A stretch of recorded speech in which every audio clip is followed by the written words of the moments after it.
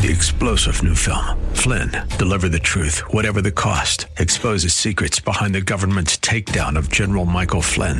Flynn knew what the intel world had been up to. He ordered the first audit of the use of contractors. This set off alarm bells. He told the truth. He was the most dangerous person for Donald Trump to hire. They had to get rid of Flynn. Flynn, deliver the truth, whatever the cost. Available now. Watch it today. Go to salemnow.com. salemnow.com. Welcome to the Bible Live Quiz Hour. It's time to test and grow your knowledge of the Bible. The entire Bible every year. On Sunday nights at 9, join us here for the Bible Live Quiz Hour. Soapy will ask questions from the Bible Live leaders. You call in with the correct answers, and you win. It's just that simple. So get out your Bible, put on your thinking cap, and hit that speed dial. Because here's the host of the Bible Live, your Apache Indian scout through the Book of Books, Soapy Dollar.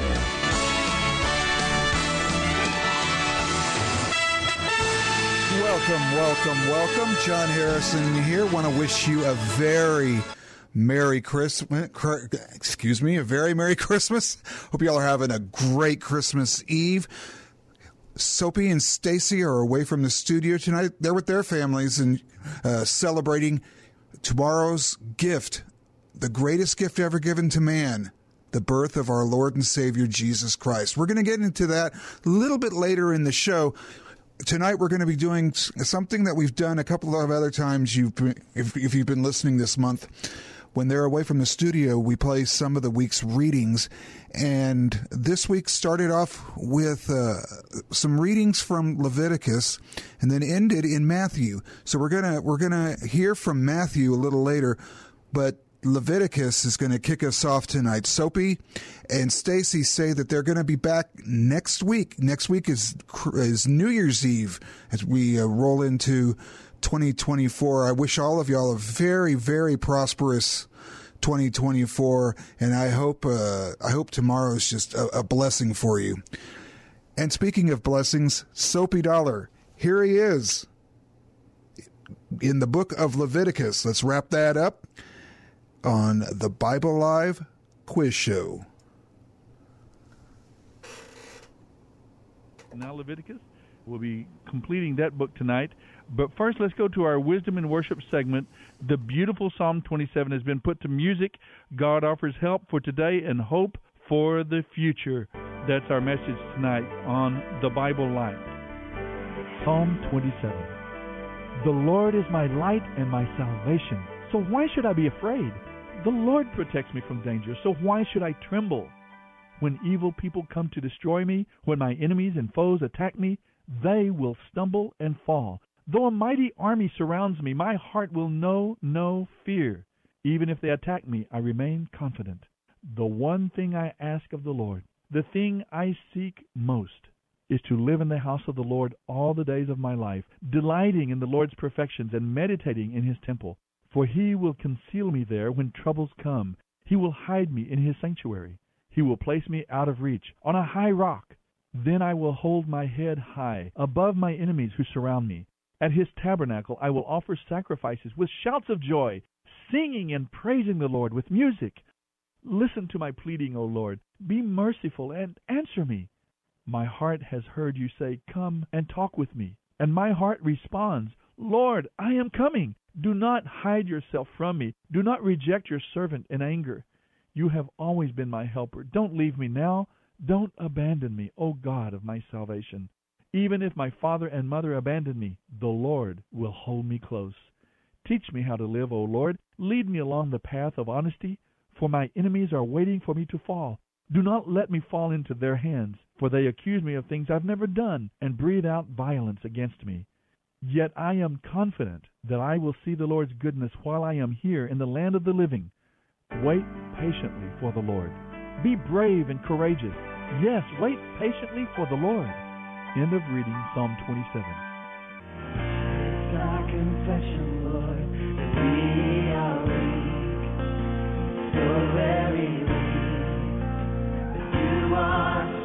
You're listening to the Bible Live with Soapy Dollar. And though we've nothing more to lay at your feet, we come to your feet and say, help us along.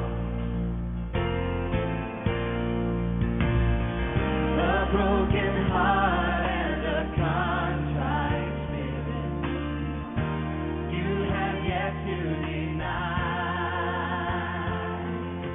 Such a wonderful truth from the Scriptures over and over and over again. It seems like in every book, it seems like almost in every chapter, there is some admonition about humbling ourselves and that God lifts up the brokenhearted, the contrite, the repentant, the broken, not the proud and the arrogant, the self-sufficient. Perhaps one of the major principles repeated constantly throughout the Scriptures. Well, welcome back, everyone. This is the Bible Live, and tonight we're going to be completing the book of Leviticus. We're going to pick up in chapter 25. This book has talked to us principally about God's holiness, the festivals, religious rituals, sacrifices, the tabernacle itself, the portable worship center, the way it's built. There's so much there that tells them about their God. And holiness, holiness, holiness keeps being repeated. He is separate and apart from every other being. There is no other being like the Lord. Some people think of Satan as God's opposite number, the yin and the yang, the good and evil that exists. That couldn't be further from the truth. Satan is a created being under judgment, entirely and totally under the control of God the Creator. And God uses him, even in his rebellion. He uses failed human beings and rebellious human beings as well. The same principle goes there. God is one and alone. He is God all by himself, as some folks say. That's what the word holy means, set apart. God is the infinity plus one. Whatever else there is, God is infinitely beyond and separate. He is holy. That not only goes for his essence, but also for his character. He is entirely and totally set apart in his moral perfection. That is the message, but it's come out in practicalities. God is expressing it in the ways that we can understand in our world. What would that mean? And he talks about the way we treat our fellow man, about the way we do business, if we're honest, if we're generous. Now, the Bible places great emphasis on assisting the poor and the helpless, especially orphans and widows and the handicapped. In the Israelite society, no paid work was available to women. Thus, a widow and her children had no livelihood. There was no work available for the seriously handicapped in this nation of farmers and shepherds. The poor were helped without charging any interest. Individuals and family responsibility for the poor was crucial, since there was no government aid. None of this should be interpreted government-wise. You and I are to help our neighbors and our friends and our family members. That's a lesson we so need to learn in these troubled times today. Let's go now to our Bible Live reading tonight from the book of Leviticus. Leviticus 25:35 through 27:34. Leviticus 25. If any of your Israelite relatives fall into poverty and cannot support themselves, support them as you would a resident foreigner and allow them to live with you. Do not demand an advance or charge interest on the money you lend them. Instead, show your fear of God by letting them live with you as your relatives. Remember, do not charge your relatives interest on anything you lend them, whether money or food. I, the Lord, am your God, who brought you out of Egypt to give you the land of Canaan and to be your God. If any of your Israelite relatives go bankrupt and sell themselves to you, do not treat them as slaves. Treat them instead as hired servants or as resident foreigners who live with you, and they will serve you only until the year of Jubilee. At that time, they and their children will no longer be obligated to you, and they will return to their clan and ancestral property. The people of Israel are my servants, whom I brought out of the land of Egypt, so they must never be sold as slaves. Show your fear of God by treating them well. Never exercise your power over them in a ruthless way. However, you may purchase male or female slaves from among the foreigners who live among you. You may also purchase the children of such resident foreigners, including those who have been born in your land. You may treat them as your property, passing them on to your children as a permanent inheritance.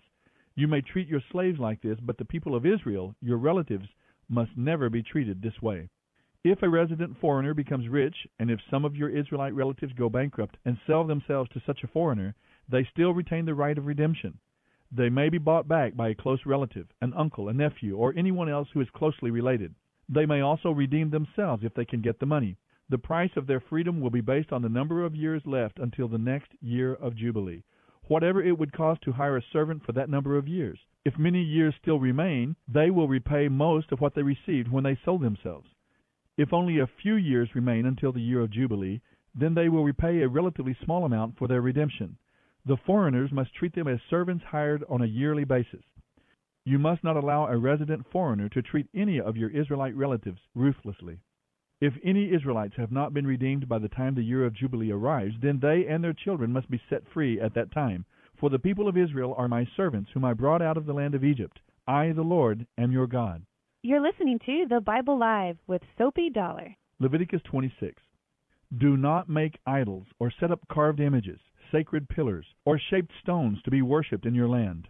I, the Lord, am your God. You must keep my Sabbath days of rest and show reverence for my sanctuary.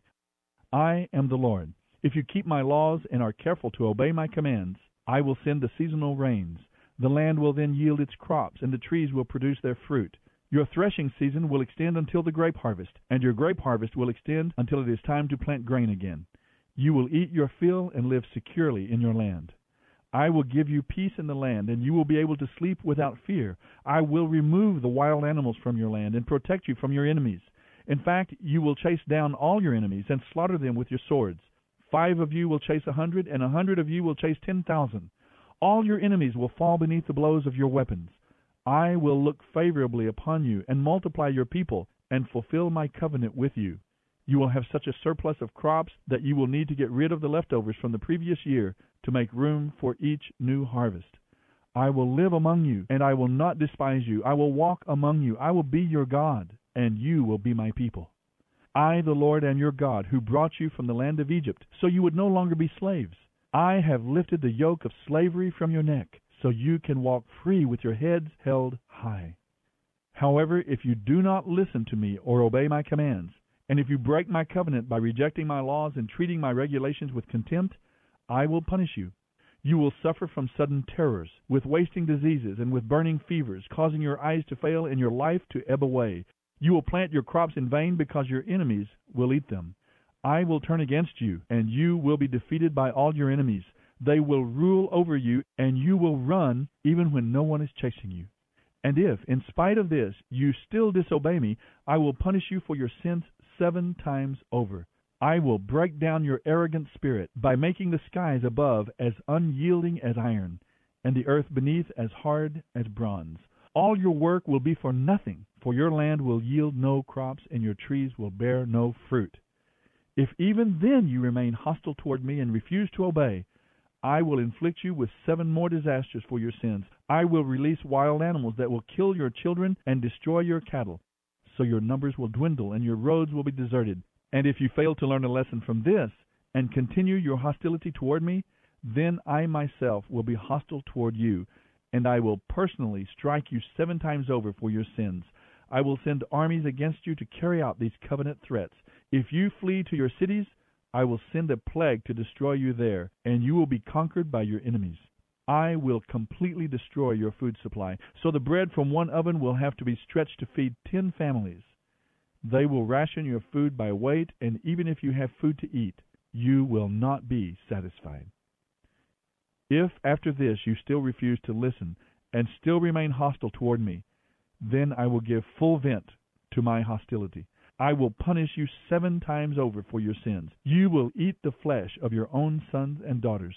I will destroy your pagan shrines and cut down your incense altars. I will leave your corpses piled up beside your lifeless idols, and I will despise you. I will make your cities desolate and destroy your places of worship, and I will take no pleasure in your offerings of incense.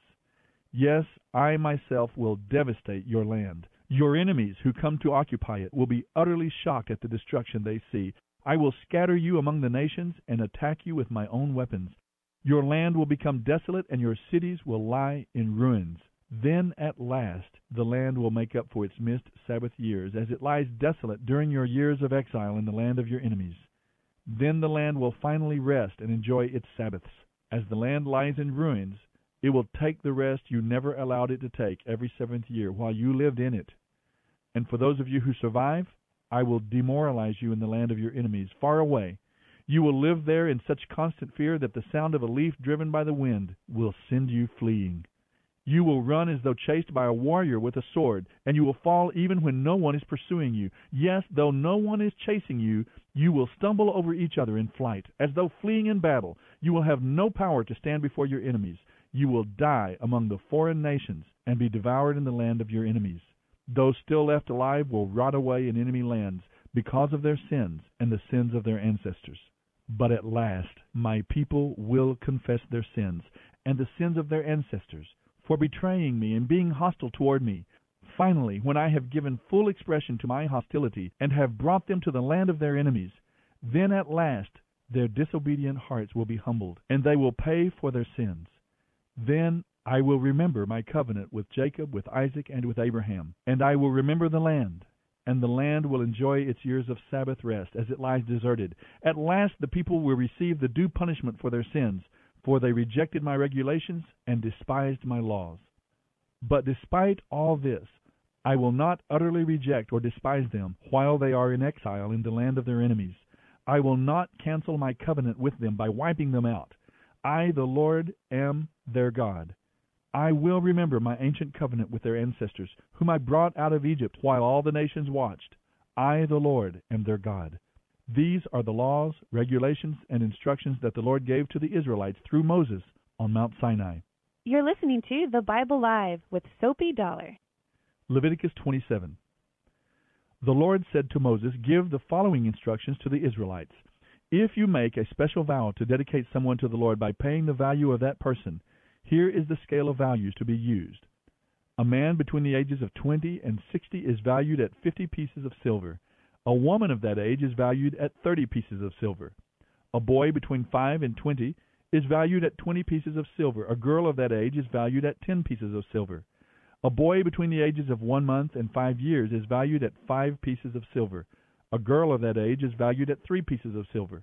A man older than 60 is valued at 15 pieces of silver. A woman older than 60 is valued at 10 pieces of silver. If you desire to make such a vow but cannot afford to pay the prescribed amount, go to the priest and he will evaluate your ability to pay. You will then pay the amount decided by the priest. If your vow involves giving a clean animal, one that is acceptable as an offering to the Lord, then your gift to the Lord will be considered holy. The animal should never be exchanged or substituted for another, neither a good animal for a bad one, nor a bad animal for a good one. But if such an exchange is in fact made, then both the original animal and the substitute will be considered holy. But if your vow involves an unclean animal, one that is not acceptable as an offering to the Lord, then you must bring the animal to the priest. He will assess its value, and his assessment will be final. If you want to redeem the animal, you must pay the value set by the priest, plus 20%. If you dedicate a house to the Lord, the priest must come to assess its value. The priest's assessment will be final. If you wish to redeem the house, you must pay the value set by the priest, plus 20%. Then the house will again belong to you. If you dedicate to the Lord a piece of your ancestral property, its value will be assessed by the amount of seed required to plant it. 50 pieces of silver for an area that produces 5 bushels of barley seed. If the field is dedicated to the Lord in the year of Jubilee, then the entire assessment will apply. But if the field is dedicated after the year of Jubilee, the priest must assess the land's value in proportion to the years left until the next year of Jubilee.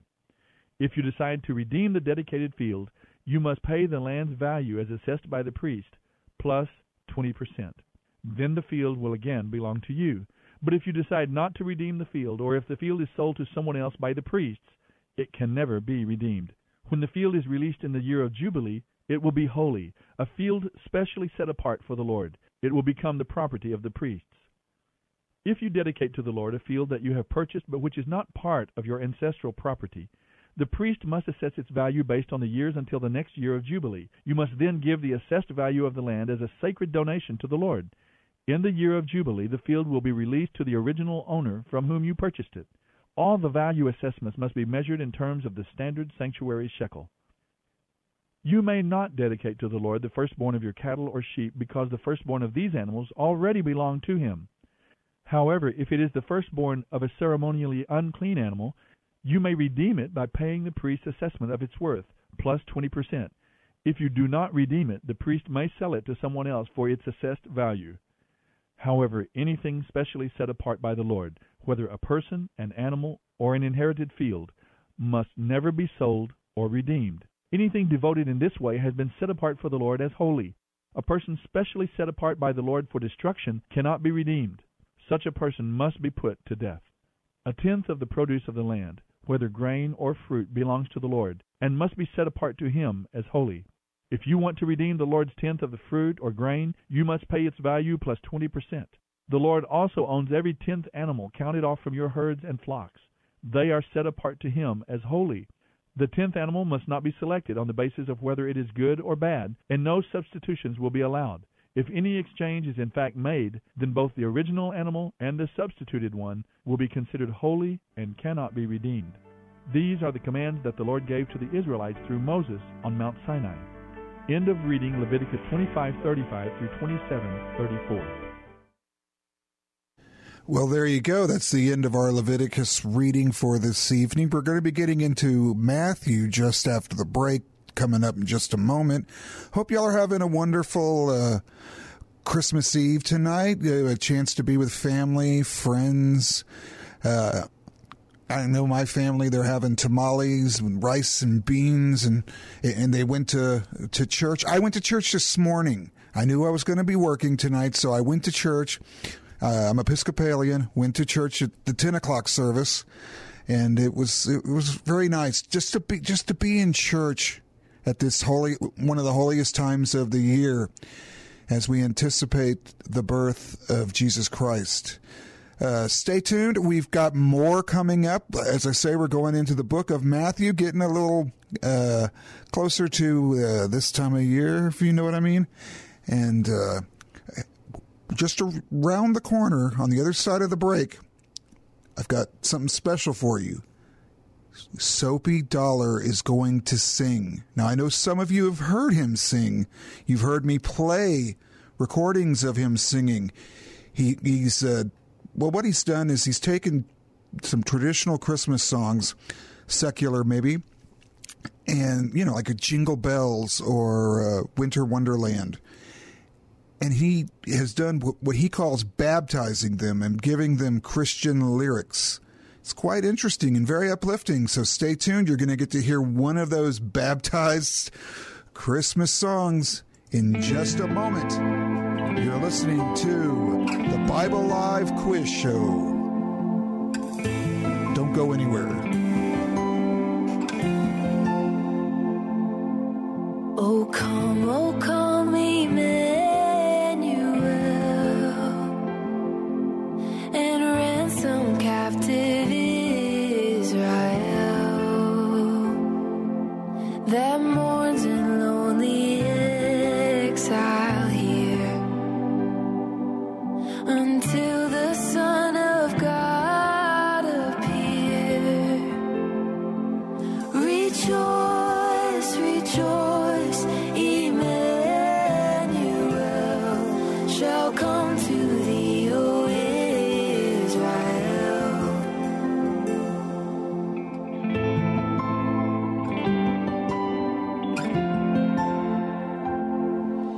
Oh, come thou wisdom from on high, who orderest all things mightily. To us the path of knowledge show,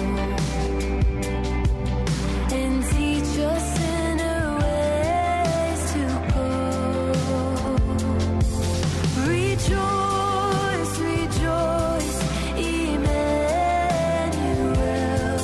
shall come to thee, O Israel. Shall come to thee, O Israel. Rejoice, again I say rejoice, for unto us is born the Savior of the world. Take heart, O weary soul, take heart, for help is on its way, and holy is his name.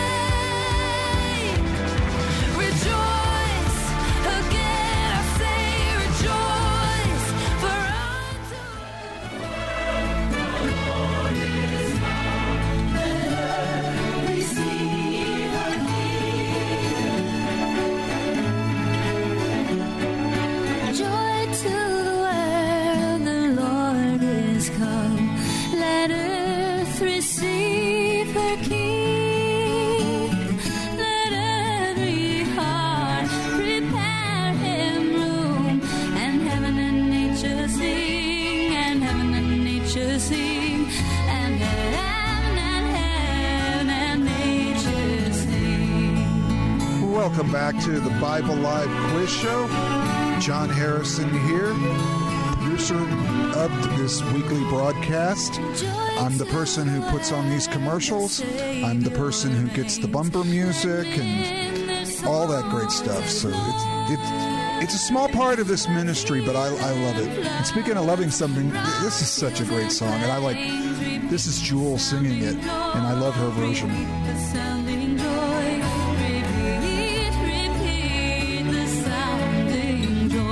If you've ever heard her Christmas album, it's really good. She also does a great Go Tell It on the Mountain, if you ever get a chance to listen to that. Well, welcome back. As I promised earlier, we are going to be getting into the book of Matthew, but first, we're going to be listening to our very own Soapy Dollar. He's not just the host of the show, he's the creator of the show, and this is the 23rd year he's going to be going through the Bible. And for any newbies out there who are new to the program, if you around November, let's say, he will go back to the beginning of the Bible. And over the course of the year, that means Genesis, of course, but through the course of the year, he will have read the entire Bible. Now, the readings are on his website at BibleLive.com. Again, that's BibleLive.com, or you can TheBibleLive.com. That doesn't matter either way.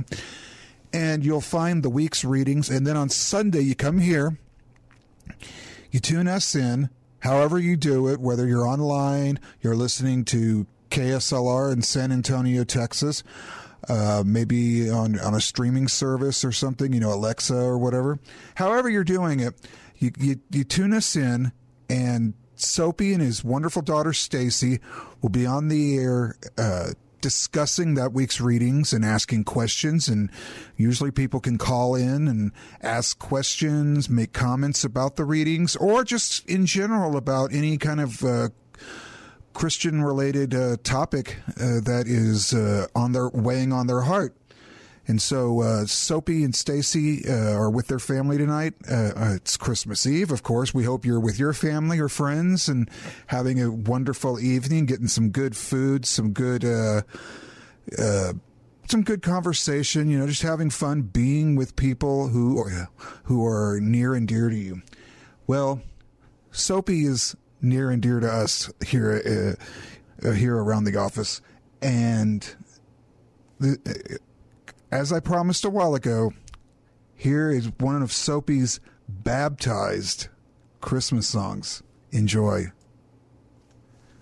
Take the world with its glitter, without love, cold and bitter. I'll follow the one who's God's only son, walking with my Jesus hand in hand. Gone away is the old strife, here to stay is a new life. We sing and we smile, mile after mile, walking with my Jesus hand in hand. Once I trod the path of sin and sorrow, living for the things that pass away. Now I find bright hope for each tomorrow. Jesus came and changed the night today. In my heart there's a new song I can sing all the day long. Through sunshine or rain, he's always the same. Walking with my Jesus hand in hand. Walking with my Jesus hand in hand. Walking with my Jesus hand in hand. Isn't that lovely? That's really, really good, especially Christmas Eve. Well, let's just jump right back into the readings. This is the second reading for the evening. It's from the book of Matthew. Here's Soapy Dollar to help us make it through on the Bible Live Quiz Show. We're ready to get into a brand new book of the Bible tonight. We just finished last night the first three books, Genesis, Exodus, and Leviticus, of the Pentateuch, the Torah, the books of the law, the books of Moses, different names that are given to those first five books of the Bible. And now we turn to the New Testament, that portion of the scriptures that have to do with Messiah. The Old Testament, of course, has to do with Messiah as well, as it points forward to this one who would come, this Savior, this Redeemer, this righteous branch, so many different titles and positions given to the Messiah in the Old Testament, over 300 specific prophecies about his life. And then, of course, when he was born and came into the world, it was easy to recognize him because he fulfilled all 300 plus of those prophecies. We begin tonight with the first book of the New Testament, the book of Matthew. Just as we come into the Christmas season, we turn to the New Testament to read about Messiah, to read about his life, his ministry, and his work of redemption. He reveals to us more about God, about the Father, truth about our lives, about the world in which we live. But most importantly, there is that crucial work of redemption by which you and I can be eternally reconciled to God, the Creator. That is the focus of the life and ministry of Messiah. Tonight, our reading from the book of Matthew. But first, as always, we turn to our Wisdom and Worship segment as we jump forward in the Bible to go to the book of Matthew. We jump forward to Psalm 140. It is a prayer of David for protection against those who slander or threaten you. Let's listen to the Bible live. Psalm 140. O Lord, rescue me from evil people. Preserve me from those who are violent, those who plot evil in their hearts and stir up trouble all day long. Their tongues sting like a snake. The poison of a viper drips from their lips. O Lord, keep me out of the hands of the wicked. Preserve me from those who are violent, for they are plotting against me. The proud have set a trap to catch me. They have stretched out a net. They have placed traps all along the way. I said to the Lord, You are my God. Listen, O Lord, to my cries for mercy. O sovereign Lord, my strong Savior, you protected me on the day of battle. Lord, do not give in to their evil desires. Do not let their evil schemes succeed, O God. Let my enemies be destroyed by the very evil they have planned for me. Let burning coals fall down on their heads, or throw them into the fire, or into deep pits from which they can't escape. Don't let liars prosper here in our land. Cause disaster to fall with great force on the violent. But I know the Lord will surely help those they persecute. He will maintain the rights of the poor. Surely the godly are praising your name, for they will live in your presence. End of reading Psalm 140. Celebrate, Jesus, celebrate. Celebrate, Jesus, celebrate. Oh, yes. Celebrate, Jesus, celebrate. Celebrate, Jesus. You're listening to The Bible Live with Soapy Dollar.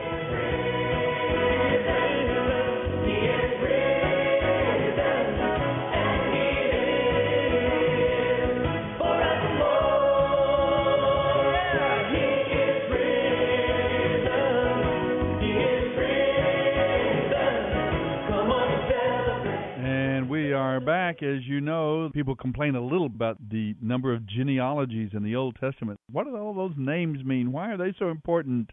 Well, there are a lot of reasons, but a lot of that is because of this promise that the Messiah was to come through the descendants of Abraham, Isaac, and Jacob. The Messiah was to come through the people of Israel. Matthew, this gospel, starts off with the birth and preparations for Jesus the Messiah, beginning with a genealogy to prove that Jesus is a descendant of both King David and Abraham, just as the Old Testament predicted. So we'll read that tonight in the book of Matthew, here on the Bible Live. Matthew 1:1 through 5:48. Matthew 1. This is a record of the ancestors of Jesus the Messiah, a descendant of King David and of Abraham. Abraham was the father of Isaac. Isaac was the father of Jacob. Jacob was the father of Judah and his brothers. Judah was the father of Perez and Zerah. Their mother was Tamar.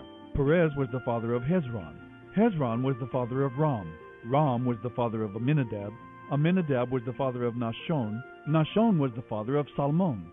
Salmon was the father of Boaz. His mother was Rahab. Boaz was the father of Obed. His mother was Ruth. Obed was the father of Jesse. Jesse was the father of King David. David was the father of Solomon. His mother was Bathsheba, the widow of Uriah. Solomon was the father of Rehoboam. Rehoboam was the father of Abijah. Abijah was the father of Asaph. Asaph was the father of Jehoshaphat. Jehoshaphat was the father of Jehoram. Jehoram was the father of Uzziah. Uzziah was the father of Jotham. Jotham was the father of Ahaz. Ahaz was the father of Hezekiah. Hezekiah was the father of Manasseh.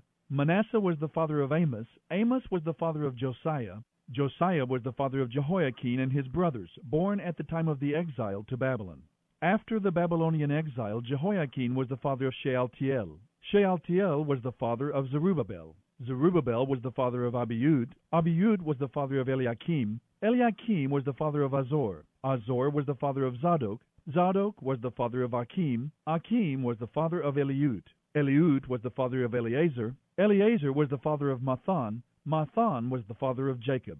Jacob was the father of Joseph, the husband of Mary. Mary was the mother of Jesus, who is called the Messiah. All those listed above include 14 generations from Abraham to King David, and 14 from David's time to the Babylonian exile, and 14 from the Babylonian exile to the Messiah. Now this is how Jesus the Messiah was born. His mother Mary was engaged to be married to Joseph, but while she was still a virgin, she became pregnant by the Holy Spirit. Joseph, her fiancé, being a just man, decided to break the engagement quietly, so as not to disgrace her publicly. As he considered this, he fell asleep, and an angel of the Lord appeared to him in a dream. "Joseph, son of David," the angel said, "do not be afraid to go ahead with your marriage to Mary, for the child within her has been conceived by the Holy Spirit, and she will have a son, and you are to name him Jesus, for he will save his people from their sins." All of this happened to fulfill the Lord's message through his prophet. "Look, the virgin will conceive a child. She will give birth to a son, and he will be called Emmanuel," meaning God is with us. When Joseph woke up, he did what the angel of the Lord commanded. He brought Mary home to be his wife, but she remained a virgin until her son was born. And Joseph named him Jesus. You're listening to the Bible Live with Soapy Dollar. Matthew 2. Jesus was born in the town of Bethlehem in Judea during the reign of King Herod. About that time, some wise men from eastern lands arrived in Jerusalem asking, "Where is the newborn King of the Jews? We have seen his star as it arose, and we have come to worship him." Herod was deeply disturbed by their question, as was all of Jerusalem. He called a meeting of the leading priests and teachers of religious law. "Where did the prophets say the Messiah would be born?" he asked them. "In Bethlehem," they said, "for this is what the prophet wrote. O Bethlehem of Judah, you are not just a lowly village in Judah, for a ruler will come from you who will be the shepherd for my people Israel." Then Herod sent a private message to the wise men, asking them to come see him. At this meeting he learned the exact time when they first saw the star. Then he told them, "Go to Bethlehem and search carefully for the child. And when you find him, come back and tell me so that I can go and worship him too." After this interview, the wise men went their way. Once again the star appeared to them, guiding them to Bethlehem. It went ahead of them and stopped over the place where the child was. When they saw the star, they were filled with joy. They entered the house where the child and his mother, Mary, were, and they fell down before him and worshipped him. Then they opened their treasure chests and gave him gifts of gold, frankincense, and myrrh.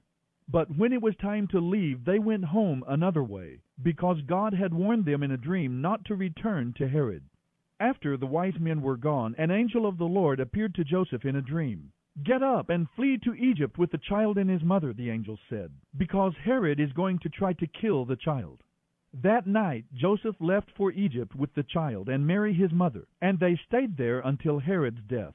This fulfilled what the Lord had spoken through the prophet, "I called my son out of Egypt." Herod was furious when he learned that the wise men had outwitted him. He sent soldiers to kill all the boys in and around Bethlehem who were 2 years old or under, because the wise men had told him the star first appeared to them about 2 years earlier. Herod's brutal action fulfilled the prophecy of Jeremiah. "A cry of anguish is heard in Ramah, weeping and mourning unrestrained. Rachel weeps for her children, refusing to be comforted, for they are dead." When Herod died, an angel of the Lord appeared in a dream to Joseph in Egypt and told him, "Get up and take the child and his mother back to the land of Israel, because those who were trying to kill the child are dead." So Joseph returned immediately to Israel with Jesus and his mother. But when he learned that the new ruler was Herod's son Archelaus, he was afraid. Then in another dream he was warned to go to Galilee. So they went and lived in a town called Nazareth. This fulfilled what was spoken by the prophets concerning the Messiah. He will be called a Nazarene. You're listening to the Bible Live with Soapy Dollar. Matthew 3. In those days, John the Baptist began preaching in the Judean wilderness. His message was, "Turn from your sins and turn to God, because the kingdom of heaven is near." Isaiah had spoken of John when he said, "He is a voice shouting in the wilderness, 'Prepare a pathway for the Lord's coming. Make a straight road for him.'" John's clothes were woven from camel hair, and he wore a leather belt. His food was locust and wild honey. People from Jerusalem and from every section of Judea and from all over the Jordan Valley went out to the wilderness to hear him preach. And when they confessed their sins, he baptized them in the Jordan River. But when he saw many Pharisees and Sadducees coming to be baptized, he denounced them. "You brood of snakes," he exclaimed, "who warned you to flee God's coming judgment? Prove by the way you live that you have really turned from your sins and turned to God. Don't just say, 'We're safe, we're the descendants of Abraham.' That proves nothing. God can change these stones here into children of Abraham. Even now the axe of God's judgment is poised, ready to sever your roots. Yes, every tree that does not produce good fruit will be chopped down and thrown into the fire. I baptize with water those who turn from their sins and turn to God. But someone is coming soon who is far greater than I am, so much greater that I am not even worthy to be his slave. He will baptize you with the Holy Spirit and with fire. He is ready to separate the chaff from the grain with his winnowing fork. Then he will clean up the threshing area, storing the grain in his barn, but burning the chaff with never-ending fire." Then Jesus went from Galilee to the Jordan River to be baptized by John. But John didn't want to baptize him. "I am the one who needs to be baptized by you," he said. "So why are you coming to me?" But Jesus said, "It must be done, because we must do everything that is right." So then John baptized him. After his baptism, as Jesus came up out of the water, the heavens were opened, and he saw the Spirit of God descending like a dove and settling on him. And a voice from heaven said, "This is my beloved Son, and I am fully pleased with him." You're listening to the Bible Live with Soapy Dollar. Matthew 4. Then Jesus was led out into the wilderness by the Holy Spirit to be tempted there by the devil. For 40 days and 40 nights he ate nothing and became very hungry. Then the devil came and said to him, "If you are the Son of God, change these stones into loaves of bread." But Jesus told him, "No, the Scriptures say people need more than bread for their life. They must feed on every word of God." Then the devil took him to Jerusalem, to the highest point of the temple, and said, "If you are the Son of God, jump off, for the Scriptures say he orders his angels to protect you, and they will hold you with their hands to keep you from striking your foot on a stone." Jesus responded, "The Scriptures also say, 'Do not test the Lord your God.'"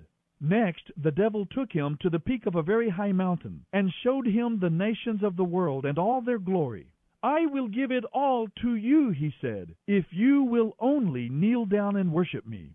"Get out of here, Satan," Jesus told him, "for the Scriptures say you must worship the Lord your God, serve only him." Then the devil went away, and angels came and cared for Jesus. When Jesus heard that John had been arrested, he left Judea and returned to Galilee. But instead of going to Nazareth, he went to Capernaum beside the Sea of Galilee, in the region of Zebulun and Naphtali. This fulfilled Isaiah's prophecy. In the land of Zebulun and of Naphtali, beside the sea beyond the Jordan River, in Galilee where so many Gentiles live, the people who sat in darkness have seen a great light. And for those who lived in the land where death casts its shadow, a light has shined. From then on, Jesus began to preach, "Turn from your sins and turn to God, because the kingdom of heaven is near." One day, as Jesus was walking along the shore beside the Sea of Galilee, he saw two brothers, Simon, also called Peter, and Andrew, fishing with a net, for they were commercial fishermen. Jesus called out to them, "Come, be my disciples, and I will show you how to fish for people." And they left their nets at once and went with him. A little farther up the shore he saw two other brothers, James and John, sitting in a boat with their father Zebedee, mending their nets. And he called them to come too. They immediately followed him, leaving the boat and their father behind. Jesus traveled throughout Galilee, teaching in the synagogues, preaching everywhere the good news about the kingdom. And he healed people who had every kind of sickness and disease. News about him spread far beyond the borders of Galilee, so that the sick were soon coming to be healed from as far away as Syria. And whatever their illness and pain, or if they were possessed by demons, or were epileptics, or were paralyzed, he healed them all. Large crowds followed him wherever he went. People from Galilee, the 10 towns, Jerusalem, from all over Judea, and from east of the Jordan River. You're listening to the Bible Live with Soapy Dollar. Matthew 5. One day, as the crowds were gathering, Jesus went up the mountainside with his disciples and sat down to teach them. This is what he taught them. God blesses those who realize their need for him, for the kingdom of heaven is given to them. God blesses those who mourn, for they will be comforted. God blesses those who are gentle and lowly, for the whole earth will belong to them. God blesses those who are hungry and thirsty for justice, for they will receive it in full. God blesses those who are merciful, for they will be shown mercy. God blesses those whose hearts are pure, for they will see God. God blesses those who work for peace, for they will be called the children of God. God blesses those who are persecuted because they live for God, for the kingdom of heaven is theirs. God blesses you when you are mocked and persecuted and lied about because you are my followers. Be happy about it. Be very glad, for a great reward awaits you in heaven. And remember, the ancient prophets were persecuted too. You are the salt of the earth. But what good is salt if it has lost its flavor?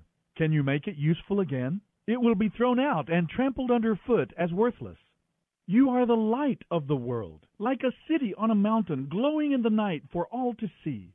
Don't hide your light under a basket. Instead, put it on a stand and let it shine for all. In the same way, let your good deeds shine out for all to see, so that everyone will praise your heavenly Father. Don't misunderstand why I have come. I did not come to abolish the law of Moses or the writings of the prophets. No, I came to fulfill them. I assure you, until heaven and earth disappear, even the smallest detail of God's law will remain until its purpose is achieved. So if you break the smallest commandment and teach others to do the same, you will be the least in the kingdom of heaven. But anyone who obeys God's laws and teaches them will be great in the kingdom of heaven. But I warn you, unless you obey God better than the teachers of religious law and the Pharisees do, you can't enter the kingdom of heaven at all. You have heard that the law of Moses says, "Do not murder." If you commit murder, you are subject to judgment. But I say, if you are angry with someone, you are subject to judgment. If you call someone an idiot, you are in danger of being brought before the high council. And if you curse someone, you are in danger of the fires of hell. So if you are standing before the altar in the temple, offering a sacrifice to God, and you suddenly remember that someone has something against you, leave your sacrifice there beside the altar. Go and be reconciled to that person. Then come and offer your sacrifice to God. Come to terms quickly with your enemy before it is too late and you are dragged into court, handed over to an officer, and thrown in jail. I assure you that you won't be free again until you have paid the last penny. You're listening to the Bible Live with Soapy Dollar. You have heard that the law of Moses says, "Do not commit adultery." But I say anyone who even looks at a woman with lust in his eye has already committed adultery with her in his heart. So if your eye, even if it is your good eye, causes you to lust, gouge it out and throw it away. It is better for you to lose one part of your body than for your whole body to be thrown into hell. And if your hand, even if it is your stronger hand, causes you to sin, cut it off and throw it away. It is better for you to lose one part of your body than for your whole body to be thrown into hell. You have heard that the law of Moses says a man can divorce his wife by merely giving her a letter of divorce. But I say that a man who divorces his wife, unless she has been unfaithful, causes her to commit adultery. And anyone who marries a divorced woman commits adultery.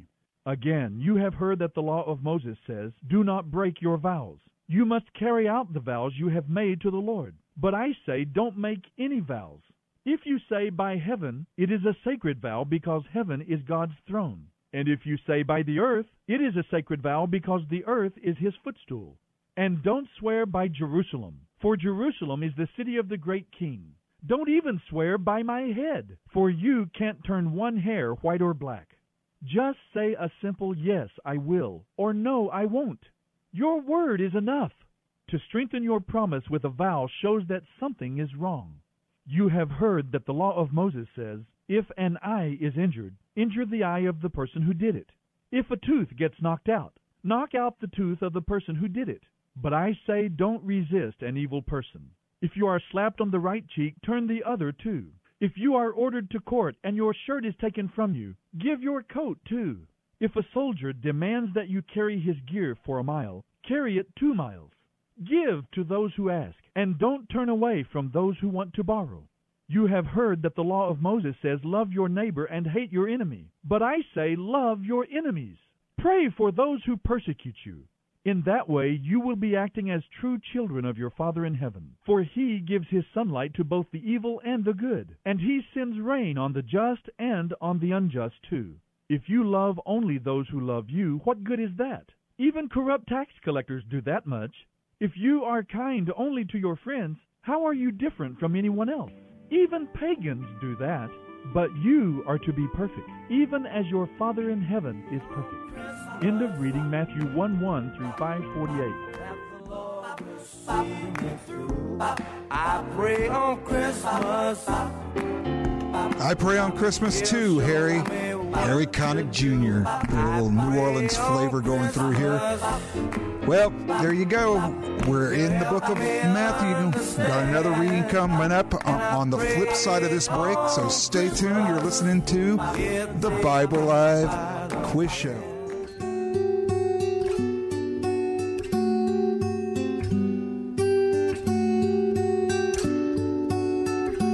Oh, come, all ye faithful, joyful and triumphant. Oh, come ye to Bethlehem.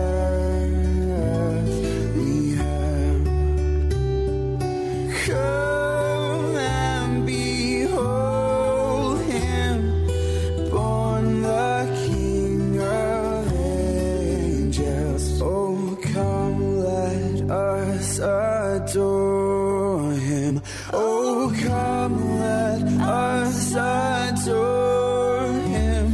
Oh, come, let us adore him, Christ the Lord. Welcome back to the Bible Live Quiz Show. I'm John Harrison, taking over the mic from Soapy and Stacy as they celebrate the coming of the Lord this Christmas Eve 2023. Hope you're having a wonderful night. Thank you for spending part of your Christmas Eve with us here. We really appreciate it. I know Soapy loves his listeners, and he loves talking to them on the phone, on the show and stuff. And hopefully you'll get a chance to talk to him, or at least listen to him when he and Stacy return next week live here in the studio for another Bible Live Quiz Show.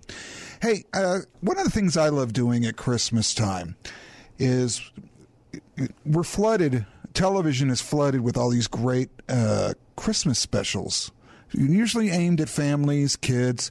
You've got the classics like the Rudolph the Red-Nosed Reindeer, Frosty the Snowman, A Year Without a Santa Claus, The Grinch, maybe some newer ones like Shrek the Halls or whatever. So I was asking myself recently, are there any holiday specials like that address the birth of Christ? And I thought about that. I pondered it, and I came up with 3. Maybe I'm missing one. You know, maybe you know one that I'm leaving out here. But the Peanuts Christmas special, Charlie Brown. Charlie Brown asks that question. He cries out, "Does anyone know what Christmas really means?" And Linus steps up to the spotlight and proceeds to quote the Bible, some Bible verses about the birth of Jesus. And then Rankin and Bass, they did The Little Drummer Boy and one called Nestor the Long-Eared Christmas Donkey. If you've never seen it, Nestor, this donkey with long ears, Roger Miller narrates that one. And he's ostracized, he's just discarded. And his mother passes away, she dies trying to protect him. And so it seems really kind of sad at first, but he ends up being the donkey that Mary and Joseph use on their trip to Bethlehem for the birth. Yeah, it's very, very, very, very lovely. Just thought I'd throw that out there. If you get a chance to see Nestor this holiday season, yeah, take it. It's a nice little production. All 3 of those are. Well, we're going to get back into the book of Matthew here. Here's Soapy Dollar on the Bible Live Quiz Show. Itself. Not my views of the Bible. I hope you heard me correctly. The Bible itself. That's what we're reading through. And tonight we have just begun this week the Gospel of Matthew. We've read Genesis, Exodus, and Leviticus, and now we come to the New Testament, starting with the first book of the New Testament, the Gospel of Matthew. This converted Jew, a tax collector, a Levite, and he wrote this record of what he saw and observed and what he lived as he followed Jesus the Messiah in his 3 to 3.5 years of life and ministry in Israel. Last night we read of his birth and the beginnings of his ministry. Tonight we're going to be picking up right there at the beginning of Matthew chapter 6. Matthew presents Jesus as the King. His presentation of Jesus is unashamedly and very overtly Jewish. He talks about Jesus being the Messiah, the righteous branch, that king that was long promised for the nation of Israel. Of course, we understand he is the king of spiritual Israel, all of God's people. And in chapter 5, we began the Sermon on the Mount, and that's where we'll pick up tonight. In the middle of that Sermon on the Mount, we'll get to that in just a moment. But as always, we begin our Bible Live presentation with a reading from the Psalms and the Proverbs. Tonight we come to a Psalm of David, a prayer for help when facing temptation. Psalm 141. O Lord, I am calling to you. Please hurry. Listen when I cry to you for help. Accept my prayer as incense offered to you, and my upraised hands as an evening offering. Take control of what I say, O Lord, and keep my lips sealed. Don't let me lust for evil things. Don't let me participate in acts of wickedness. Don't let me share in the delicacies of those who do evil. Let the godly strike me. It will be a kindness. If they reprove me, it is a soothing medicine. Don't let me refuse it. But I am in constant prayer against the wicked and their deeds. When their leaders are thrown down from a cliff, they will listen to my words and find them pleasing. Even as a farmer breaks up the soil and brings up rocks, so the bones of the wicked will be scattered without a decent burial. I look to you for help, O sovereign Lord. You are my refuge. Don't let them kill me. Keep me out of the traps they have set for me, out of the snares of those who do evil. Let the wicked fall into their own snares, but let me escape. End of reading Psalm 141. Oh, you better get right just as fast as you can. Wash your sin in the blood of the Lamb. Jesus Christ is coming again. He's making a list in his book of life. He's going to see who has eternal life. Jesus Christ is coming again. This is the Bible Live with Soapy Dollar. He knows when you're uptight. He knows when you're in darkness. So let's walk in Jesus' light. Oh, you better get right just as fast as you can. Wash your sin in the blood of the Lamb. Jesus Christ is coming again. There you have it. What we call converted Christmas carols, secular songs that someone years ago we discovered had written Christ-centered, God-honoring lyrics to them, and we like to put them out and let you hear them this time of the year. There are about 4 or 5 of them. I'm Dreaming of a White Christmas becomes Come See This One They Call Jesus. Others as well. You can hear them at our website, thebiblelive.com, or you can see them and print down the lyrics if you'd like, thebiblelive.com. Right now, though, let's stop focusing on Jesus coming again, and let's read about his coming the very first time. We're in the Gospel of Matthew, picking up now in chapter 6, deep into Jesus teaching the Sermon on the Mount. Jesus is giving this on a hillside near Capernaum. It probably covered several days of teaching and preaching. It challenged the proud, legalistic religious leaders of the day. There'll be lots of principles. We start out with giving, prayer, and fasting. Lots of instructions and guidelines for us on the Bible Live. Matthew 6:1 through 9:38. Matthew 6. Take care. Don't do your good deeds publicly to be admired, because then you will lose the reward from your Father in heaven. When you give a gift to someone in need, don't shout about it as the hypocrites do, blowing trumpets in the synagogues and streets to call attention to their acts of charity. I assure you, they have received all the reward they will ever get. But when you give to someone, don't tell your left hand what your right hand is doing. Give your gifts in secret, and your Father who knows all secrets will reward you. And now about prayer. When you pray, don't be like the hypocrites who love to pray publicly on street corners and in the synagogues where everyone can see them. I assure you that is all the reward they will ever get. But when you pray, go away by yourself, shut the door behind you, and pray to your Father secretly. Then your Father, who knows all secrets, will reward you. When you pray, don't babble on and on as people of other religions do. They think their prayers are answered only by repeating their words again and again. Don't be like them, because your Father knows exactly what you need even before you ask Him. Pray like this: Our Father in heaven, may your name be honored. May your kingdom come soon. May your will be done here on earth just as it is in heaven. Give us our food for today, and forgive us our sins just as we have forgiven those who have sinned against us. And don't let us yield to temptation, but deliver us from the evil one. If you forgive those who sin against you, your heavenly Father will forgive you. But if you refuse to forgive others, your Father will not forgive your sins. And when you fast, don't make it obvious as the hypocrites do, who try to look pale and disheveled so people will admire them for their fasting. I assure you that is the only reward they will ever get. But when you fast, comb your hair and wash your face. Then no one will suspect you are fasting except your Father, who knows what you do in secret. And your Father, who knows all secrets, will reward you. Don't store up treasures here on earth where they can be eaten by moths and get rusty, and where thieves break in and steal. Store your treasures in heaven, where they will never become moth-eaten or rusty, and where they will be safe from thieves. Wherever your treasure is, there your heart and thoughts will also be. Your eye is a lamp for your body. A pure eye lets sunshine into your soul, but an evil eye shuts out the light and plunges you into darkness. If the light you think you have is really darkness, how deep that darkness will be. No one can serve two masters, for you will hate one and love the other, or be devoted to one and despise the other. You cannot serve both God and money. So I tell you, don't worry about everyday life, whether you have enough food, drink, and clothes. Doesn't life consist of more than food and clothing?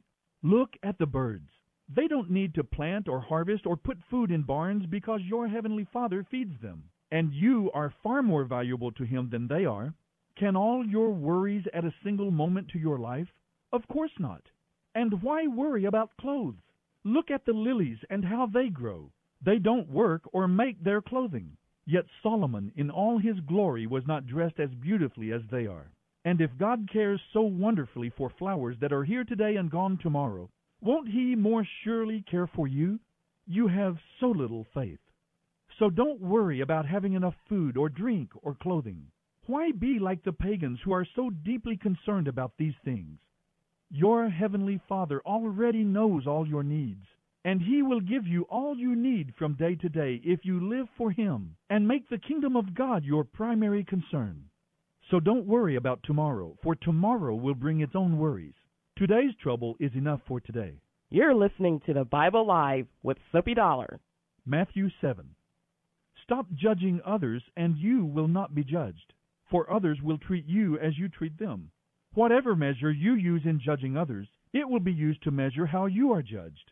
And why worry about a speck in your friend's eye when you have a log in your own? How can you think of saying, "Let me help you get rid of that speck in your eye," when you can't see past the log in your own eye? Hypocrite! First, get rid of the log from your own eye, then perhaps you will see well enough to deal with the speck in your friend's eye. Don't give what is holy to unholy people. Don't give pearls to swine. They will trample the pearls, then turn and attack you. Keep on asking, and you will be given what you ask for. Keep on looking, and you will find. Keep on knocking, and the door will be opened. For everyone who asks receives. Everyone who seeks finds. And the door is opened to everyone who knocks. You parents, if your children ask for a loaf of bread, do you give them a stone instead? Or if they ask for a fish, do you give them a snake? Of course not. If you, sinful people, know how to give good gifts to your children, how much more will your heavenly Father give good gifts to those who ask Him? Do for others what you would like them to do for you. This is a summary of all that is taught in the law and the prophets. You can enter God's kingdom only through the narrow gate. The highway to hell is broad, and its gate is wide for the many who choose the easy way. But the gateway to life is small, and the road is narrow, and only a few ever find it. Beware of false prophets who come disguised as harmless sheep, but are really wolves that will tear you apart. You can detect them by the way they act, just as you can identify a tree by its fruit. You don't pick grapes from thorn bushes or figs from thistles. A healthy tree produces good fruit, and an unhealthy tree produces bad fruit. A good tree can't produce bad fruit, and a bad tree can't produce good fruit. So every tree that does not produce good fruit is chopped down and thrown into the fire. Yes, the way to identify a tree or a person is by the kind of fruit that is produced. Not all people who sound religious are really godly. They may refer to me as Lord, but they still won't enter the kingdom of heaven. The decisive issue is whether they obey my Father in heaven. On Judgment Day, many will tell me, Lord, Lord, we prophesied in your name, and cast out demons in your name, and performed many miracles in your name. But I will reply, I never knew you. Go away. The things you did were unauthorized. Anyone who listens to my teaching and obeys me is wise, like a person who builds a house on solid rock. Though the rain comes in torrents, and the floodwaters rise, and the winds beat against that house, it won't collapse because it is built on rock. But anyone who hears my teaching and ignores it is foolish, like a person who builds a house on sand. When the rains and floods come, and the winds beat against that house, it will fall with a mighty crash. After Jesus finished speaking, the crowds were amazed at his teaching, for he taught as one who had real authority, quite unlike the teachers of religious law. You're listening to the Bible Live with Soapy Dollar. Matthew 8. Large crowds followed Jesus as he came down the mountainside. Suddenly a man with leprosy approached Jesus. He knelt before him, worshiping. Lord, the man said, if you want to, you can make me well again. Jesus touched him. I want to, he said, be healed. And instantly the leprosy disappeared. Then Jesus said to him, go right over to the priest and let him examine you. Don't talk to anyone along the way. Take along the offering required in the law of Moses for those who have been healed of leprosy, so everyone will have proof of your healing. When Jesus arrived in Capernaum, a Roman officer came and pleaded with him. Lord, my young servant lies in bed, paralyzed and racked with pain. Jesus said, I will come and heal him. Lord, I am not worthy to have you come into my home. Just say the word from where you are, and my servant will be healed. I know because I am under the authority of my superior officers, and I have authority over my soldiers. I only need to say go, and they go, or come, and they come. And if I say to my slaves, do this or that, they do it. When Jesus heard this, he was amazed. Turning to the crowd, he said, I tell you the truth. I haven't seen faith like this in all the land of Israel. And I tell you this, that many Gentiles will come from all over the world and sit down with Abraham, Isaac, and Jacob at the feast in the kingdom of heaven. But many Israelites, those for whom the kingdom was prepared, will be cast into outer darkness, where there will be weeping and gnashing of teeth. Then Jesus said to the Roman officer, go on home. What you have believed has happened. And the young servant was healed that same hour. When Jesus arrived at Peter's house, Peter's mother-in-law was in bed with a high fever. But when Jesus touched her hand, the fever left her. Then she got up and prepared a meal for him. That evening, many demon-possessed people were brought to Jesus. All the spirits fled when he commanded them to leave, and he healed all the sick. This fulfilled the word of the Lord through Isaiah, who said, he took our sicknesses and removed our diseases. When Jesus noticed how large the crowd was growing, he instructed his disciples to cross to the other side of the lake. Then one of the teachers of religious law said to him, Teacher, I will follow you no matter where you go. But Jesus said, Foxes have dens to live in, and birds have nests. But I, the Son of Man, have no home of my own, not even a place to lay my head. Another of his disciples said, Lord, first let me return home and bury my father. But Jesus told him, Follow me now. Let those who are spiritually dead care for their own dead. Then Jesus got into the boat and started across the lake with his disciples. Suddenly a terrible storm came up, with waves breaking into the boat. But Jesus was sleeping. The disciples went to him and woke him up, shouting, Lord, save us! We're going to drown! And Jesus answered, Why are you afraid? You have so little faith. Then he stood up and rebuked the wind and waves, and suddenly all was calm. The disciples just sat there in awe. Who is this? They asked themselves. Even the wind and waves obey him. When Jesus arrived on the other side of the lake in the land of the Gadarenes, 2 men who were possessed by demons met him.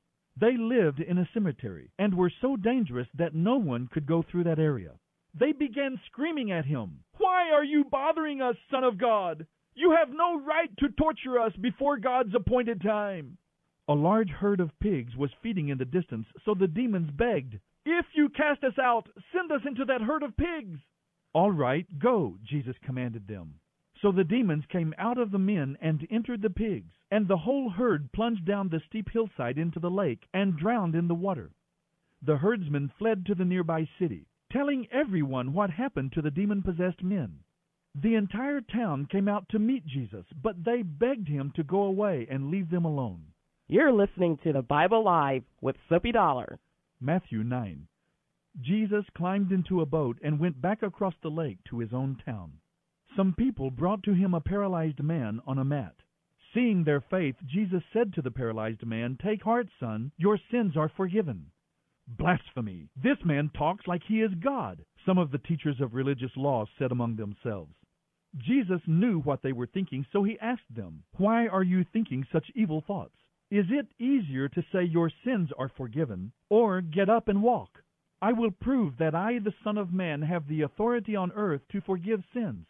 Then Jesus turned to the paralyzed man and said, "Stand up, take your mat, and go on home, because you are healed."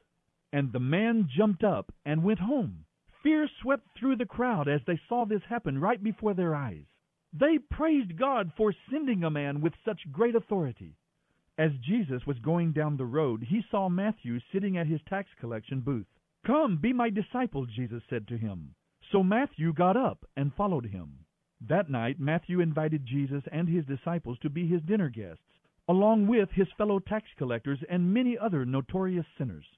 The Pharisees were indignant. "Why does your teacher eat with such scum?" they asked his disciples. When he heard this, Jesus replied, "Healthy people don't need a doctor. Sick people do." Then he added, "Now go and learn the meaning of this scripture. I want you to be merciful. I don't want your sacrifices. For I have come to call sinners, not those who think they are already good enough." One day the disciples of John the Baptist came to Jesus and asked him, "Why do we and the Pharisees fast, but your disciples don't fast?" Jesus responded, "Should the wedding guests mourn while celebrating with the groom? Someday he will be taken from them, and then they will fast.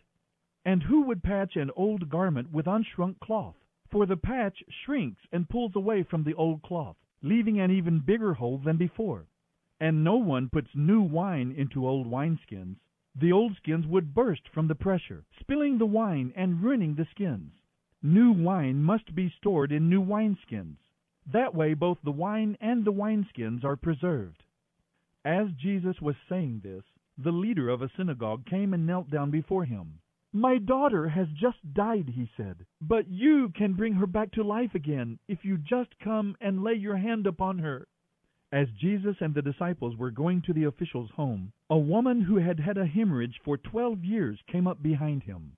She touched the fringe of his robe, for she thought, "If I can just touch his robe, I will be healed."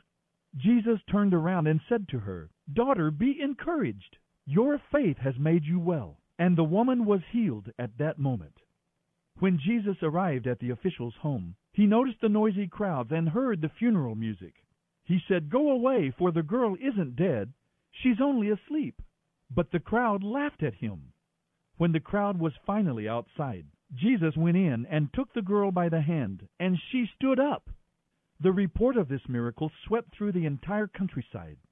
After Jesus left the girl's home, 2 blind men followed along behind him, shouting, "Son of David, have mercy on us!" They went right into the house where he was staying, and Jesus asked them, "Do you believe I can make you see?" "Yes, Lord," they told him, "we do." Then he touched their eyes and said, "Because of your faith, it will happen." And suddenly they could see. Jesus sternly warned them, "Don't tell anyone about this." But instead they spread his fame all over the region. When they left, some people brought to him a man who couldn't speak because he was possessed by a demon. So Jesus cast out the demon, and instantly the man could talk. The crowds marveled. "Nothing like this has ever happened in Israel," they exclaimed. But the Pharisees said he can cast out demons because he is empowered by the prince of demons. Jesus traveled through all the cities and villages of that area, teaching in the synagogues and announcing the good news about the kingdom. And wherever he went, he healed people of every sort of disease and illness. He felt great pity for the crowds that came, because their problems were so great and they didn't know where to go for help. They were like sheep without a shepherd. He said to his disciples, "The harvest is so great, but the workers are so few. So pray to the Lord who is in charge of the harvest.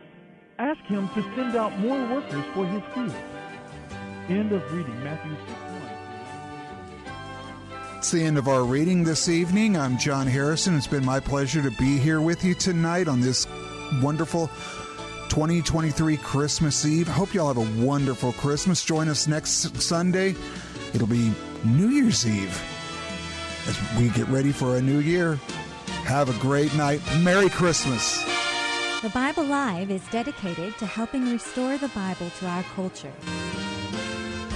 Mailing address is P.O. Box 18888. That's Box 18888. San Antonio, Texas 78218. Hear the entire Bible every year on the Bible Live, weeknights at 9:30 on this great station. Then join Soapy every Sunday evening at 9 o'clock for fun, inspiration, and valuable prizes on The Bible Live Quiz Show. Visit our website, BibleLive.com. That's BibleLive.com for more information about Soapy and the Bible Live broadcast. You may also order materials at the website and make tax-deductible donations to help minister to our military personnel and broadcast the entire Bible every year to America and the world.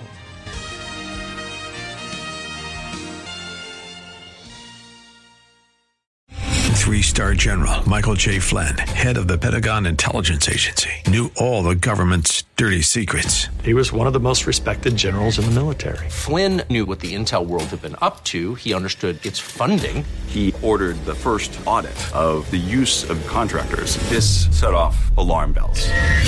The explosive new documentary, Flynn, Deliver the Truth, Whatever the Cost, uncovers the facts behind this scandal. Flynn told the truth. He was the most dangerous person for Donald Trump to hire. I find out the worst enemy that I'm going to face in my life is right here in America. They took my assessment and they wanted me to change it. And I was like, I'm not changing it. They had to get rid of Flynn. With in-depth interviews, archival footage, and never-before-seen personal records of the man behind the headlines. I just felt like I was drowning. Flynn, Deliver the Truth, Whatever the Cost. Available now. Watch it today. Go to salemnow.com. salemnow.com.